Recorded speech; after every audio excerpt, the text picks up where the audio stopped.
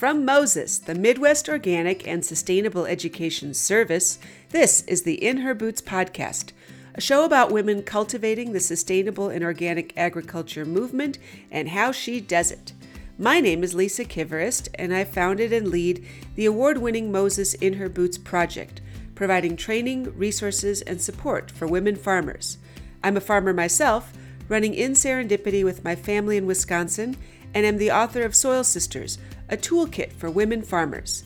The In Her Boots podcast celebrates the collaborative spirit of us women farmers and all women working to transform our food system and steward our land, sharing ideas and inspiration with each other. Whether you're a woman with a dream of starting your own farm or already have your hands deep in the soil, there's something for you here. Be sure to subscribe so you won't miss anything.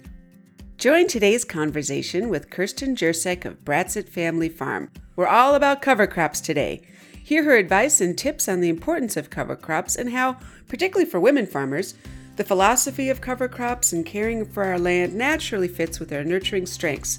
And boy, does Kirsten love that rainfall simulator. Bratzett Family Farm is an intensive rotational grazing operation and home to a grass-fed beef herd. After a career as a hydrologist, Kirsten returned to her family farm to combine her passions for the environment, healthy food, and integrating her children and family into the business. Kirsten also works as a grazing educator and planner, teaching other farmers to become better grazers through proper management of their soils, forage, and livestock. We are here with Kirsten Jurcek of Bratzett Farm in her beautiful farmhouse on a lovely spring day. Thank you for inviting us to stop by. And we're going to talk now about, I know, something you are both knowledgeable and passionate about, in addition to all of your managed grazing work of cover crops, which kind of goes hand in hand, right? One with the other there too. And you are a farmer champion for the National Wildlife Federation, right? On a project with them to do outreach and education on cover crops.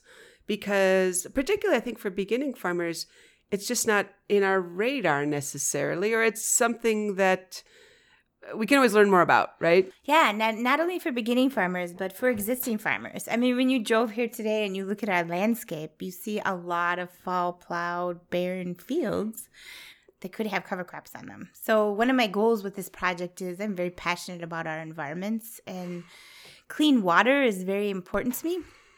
And it's really hard this time of year for me to see what our streams turn into and to see all the loss of soil and phosphorus going into our surface waters.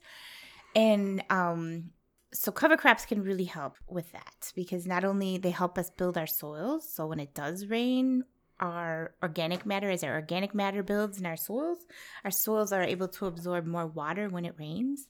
Several people have seen it, and if anybody hasn't, Google NRCS rainfall simulator. You love the rainfall simulator. What is the rainfall simulator? So it is a simulation of a heavy rainstorm. And we collect soil samples from different fields. So looking at the management type. So it might be just a cornfield or corn on corn, or a corn, bean, alfalfa rotation field, or a really well-managed pasture, a poorly managed pasture, fields that have been no-tilled and are using cover crops. So basically we take the very best environmental practice we could probably have on our landscape, which is a really well-managed permanent pasture. And then we compare that to a no-till cover crop, which is probably the second best thing we can do as conservation farmers on our land, to some of the less good practices with a lot of plowing and a lot of soil disturbance. And we simulate a rain on it, and we can see what goes into the ground and what runs off of the ground. And we can see the clarity of that water and what it looks like. And so it's just a really aha moment when you see that rainfall simulator. It is amazing. I've seen that. Wow. I mean, especially I would think too, in working with farmers who might be more conventional in practices or just have been doing something the same way for so long that you don't see your soil, right? I mean, you don't see your soil actively in that capacity, that it really makes a difference. Yeah. And you don't see, I mean, frequently if it's a really bad storm, we're not out there looking at our runoff. We're in the house. I mean, we're outside all the time. Why would we want to be out in a bad storm? So once you actually visually see what you're losing, the amount of topsoil that your farm is losing, Or if you are by a lake or a stream, the phosphorus that is running into that. And then we all of a sudden in August, we have a little free time as farmers again in August, and we drive down the road and we look at our rivers and we're like, wow, why are they so green? It didn't used to be that way. It's horrible. And we don't always equate, wow, that's because of my phosphorus that ran off my field into that stream. And then we also don't think about how it's washed downstream to the Gulf of Mexico in this area, and what problem that causes the Gulf fishermen, farmers, and our environment. So anyways, I'm a huge proponent of cover crops because they are a very good conservation farming practice. They help build there's our an soils. economic side to it There's too, an right? economic That's side always to a it. sell point. There is, yes. And so it does take a little time. So it is a commitment. And it takes a lot of it takes working with the right people, because when we're doing cover crops, we want to make sure that we are using the right cover crops in our crop rotation sequence, or we can kind of have a train wreck. So the Midwest Cover Crops Association has a really great field guide that I've used in the past, but also just working with a crop consultant to make sure that we are using the right cover crop in the right sequence with our crop so that we're not using up too much of our nitrogen in our cover crop. So would that be like a soil test too, to sort of see a baseline, or how is that process? It's sort of a process where we look at the soil sample analysis, and then we also look at the cropping sequence to say what cover crops work well with what the annual plants were growing. It's like a menu, huh? It is, sort of, yeah. Of vitamins. Yeah, so, and I use them in our grazing scenario. I use cover crops. I use, if it's been a real dry summer and I feel like I've overgrazed a little bit, or there's some patchy spots in my pasture, I will come in and put winter wheat in the fall to let that come on really fast in the spring, and to keep like weeds that might come in shaded out while my pasture's recovering. So there's different scenarios where I can use cover crops along with my perennial pastures to really help myself. One year I put in winter rye into my pastures, and I didn't realize how fast those would get away from me. And so they went to seed really fast, and they're also really heavy feeders. So, I mean, I've learned you've got to learn as you go. So sometimes you can save a lot of mistakes by working with a crop consultant. So that's somebody through like NRC, or how do you find a crop consultant? So there's a lot of private crop consultants out there. UW Extension staff can help direct you to them as well. And then you can develop a plan. Yep, a plan for your overall sequence you land. And I would think too, it'd be super beneficial, and B, you could be super strategic if, for example, you move to a new farm like we did way back when that had been conventionally farmed for a long time, and the soil is dead on many levels, that a cover crop plan could help bring things back to life. You really help rejuvenate your soils. And I mean, a long time ago, I feel like we thought it took forever to build organic matter in soil. And we're learning that really, if we really manage our systems correctly, we can make a lot of progress in a pretty short amount of time. Like a couple of years? In a couple of years, we could raise the organic matter by 1%, or maybe more. Yeah. So with really good management. Cover cropping, there's just so many different ways we can use them in different sequences, that it's really a great thing. So if anybody, field days are a great way to get more information about what's working. I mean, so we have to plant the cover crop, and then frequently we have to terminate a cover crop. So there's a lot of science really in cover cropping. But and is some of that used then for feed for your animals too, or is that part of the sequence, or can be? Yeah, so we are 100% grass-based farm, and so I don't have row crops anymore. But having row crops and having the cattle graze the cover crops in the early spring is a wonderful way to terminate your cover crop while feeding your animal. So it's That's really a win-win situation if you're doing both.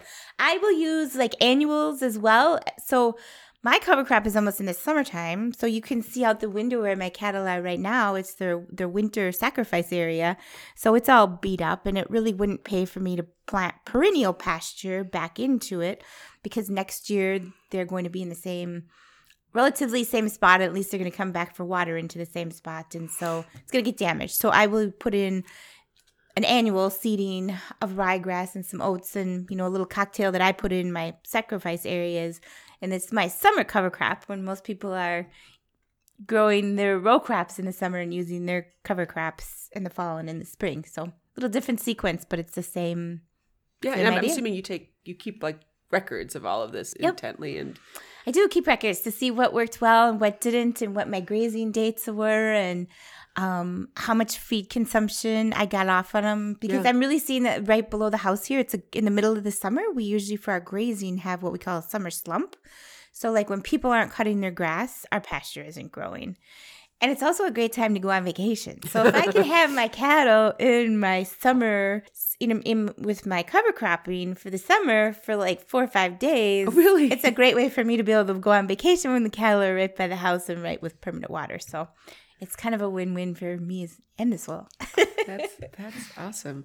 What are some other resources you'd recommend for folks to learn about cover crops? Yeah, so one of the things I would do is I would try to go to as many field days as I could. Yeah. So, several of the county land and water departments are putting on cover crop field days. I know we'll be putting on some cover crop field days. So really watching the papers for cover crop field days is a great way to get more information. Going to conferences in the winter, the Moses Conference always has several really good talks on cover cropping. So different conferences around the states is a great way in the winter to learn more information, to then sit down and kind of plan your spring. I spend a lot of time in the winter planning what I'm going to do, where and when, and how that's going to work out. Yeah. And then you experiment, right? I mean, some yeah. things, it's a constant process, it sounds like. You know, it's interesting from your descriptions, looking at it from the female farmer lens, cover crops seem like a real tangible way to nurture the land almost, right? I mean, you're like we feed children, you can feed your land almost, right? It's a natural fit. It is a natural women. fit. Yeah, because definitely the root of that cover crop is the same thing as the carrots we're giving our little kids to the biology in the soil, you know? So yeah, that's a great analogy. No, it makes sense, and I can see how it may feel overwhelming to somebody who hasn't done this before, either if you're just using different practices or you're new to farming. What would you recommend as a first step? I know it sounds like the research is a part of it, but maybe just take on a smaller section. Yeah, and so kind of sit down and one of the things that's really hard for people to, I think, get over is the cost. Because they'll say, well, geez, my seed bill is already this, and I'm just going to terminate that, and I'm not going to harvest it, and this makes no sense. But really going to a conference where we look at the numbers and say 3 years in, it makes a tremendous difference. You are feeding and nurturing the soil. You're adding organic matter so that, let's face it, our climate is changing. And the prediction for our climate is that we will have about the same amount of rain, right? But it will be in less frequent, more heavy rains. Yeah, we've seen that for sure. And so if our organic matter is building in our soil because of our cover crops, we're going to be able to capture that water on our landscape versus it running off. And so it's sort of our cover crops are sort of your insurance policy for the future, because that's a great way to look at it. If we don't build our soils now, what will we have in time to come? Well, and hearing those stories from farmer champions like yourself makes so much sense, because that's going to sell this in and educate about it much more than whatever, a brochure or something else that just says you should. And two, there's ways for folks who are leasing land, either if you are leasing to somebody, to a farmer of the land you own, or you're leasing your farmland, to work cover crops into that, right? I mean, either a cost share between owner and farmer, or there's ways to get it. There's definitely ways to bridge it. Win-win. There's also some NRCS funding for cover crops. There's also some counties have county initiatives for cover crops. So, I mean, what we've kind of seen with data is once a farmer starts cover cropping a quarter of their farm, within 2 years, their whole farm is full of cover crops because they see how it works for them. So there are some financial incentives out there through land conservation organizations to try to get farmers to start, because they do realize once I get this person started, she's going to continue on with it. And it's going to be a win-win for the environment and the farmer. So check with your NRCS office, check with your local conservationist. Your local county conservationist at your land and water office, or every state and county is different. Yeah, no, I realize funding program change. Is that usually for seed, or or does it vary what incentives? It very much varies. Frequently, it's like a per acre payment to help with the cost of the seed. Yep. Yeah. Well, that makes sense. And there's a lot of sometimes farmers need to change their equipment to get started, and so having that custom done for you the first couple years while you realize, oh, this worked really well, or this piece of equipment worked really well, is also a really good thing to do. Oh, that's a really good point. Working with your local cooperative or your local, if you're organic feed store, I mean, whoever it is, to find out, hey, who in the neighborhood already is doing this and has this equipment, and can I go talk to them and learn from peer learning and sharing of equipment, or people going in together to purchase some of the equipment that's only used once a year. Are these like seeders, or what kind of things do you use? Yeah, like no-till drills or rollers to terminate the crop. So I just use my cattle. So I have a no-till drill that I you got real seed. efficient. Yeah, I just use my no-till drill that I interseed my pastures with anyway. So for me, it's kind of a simple process. But for row crop farmers, it's a little more to it. No, but that's a really good point, to not invest before you're sold and you have a plan and it all makes sense to do. Yeah, and in any time, even sharing equipment, has worked really well for a lot of people. Because it's nothing that's super time crunch in the sense of you got to do it right now. I mean, people can work out schedules easy enough to share equipment for that. Right. Yeah. Mm-hmm. And so cover crops that I would think would be the seed would be pretty specific to where you live, right? I mean, when you talk about the Midwest, it's different. You want to be working with Midwest seed companies and a lot of the seed companies are really good. I work closely with a lot of the organic seed companies because that's my hat, but they're really good about helping you.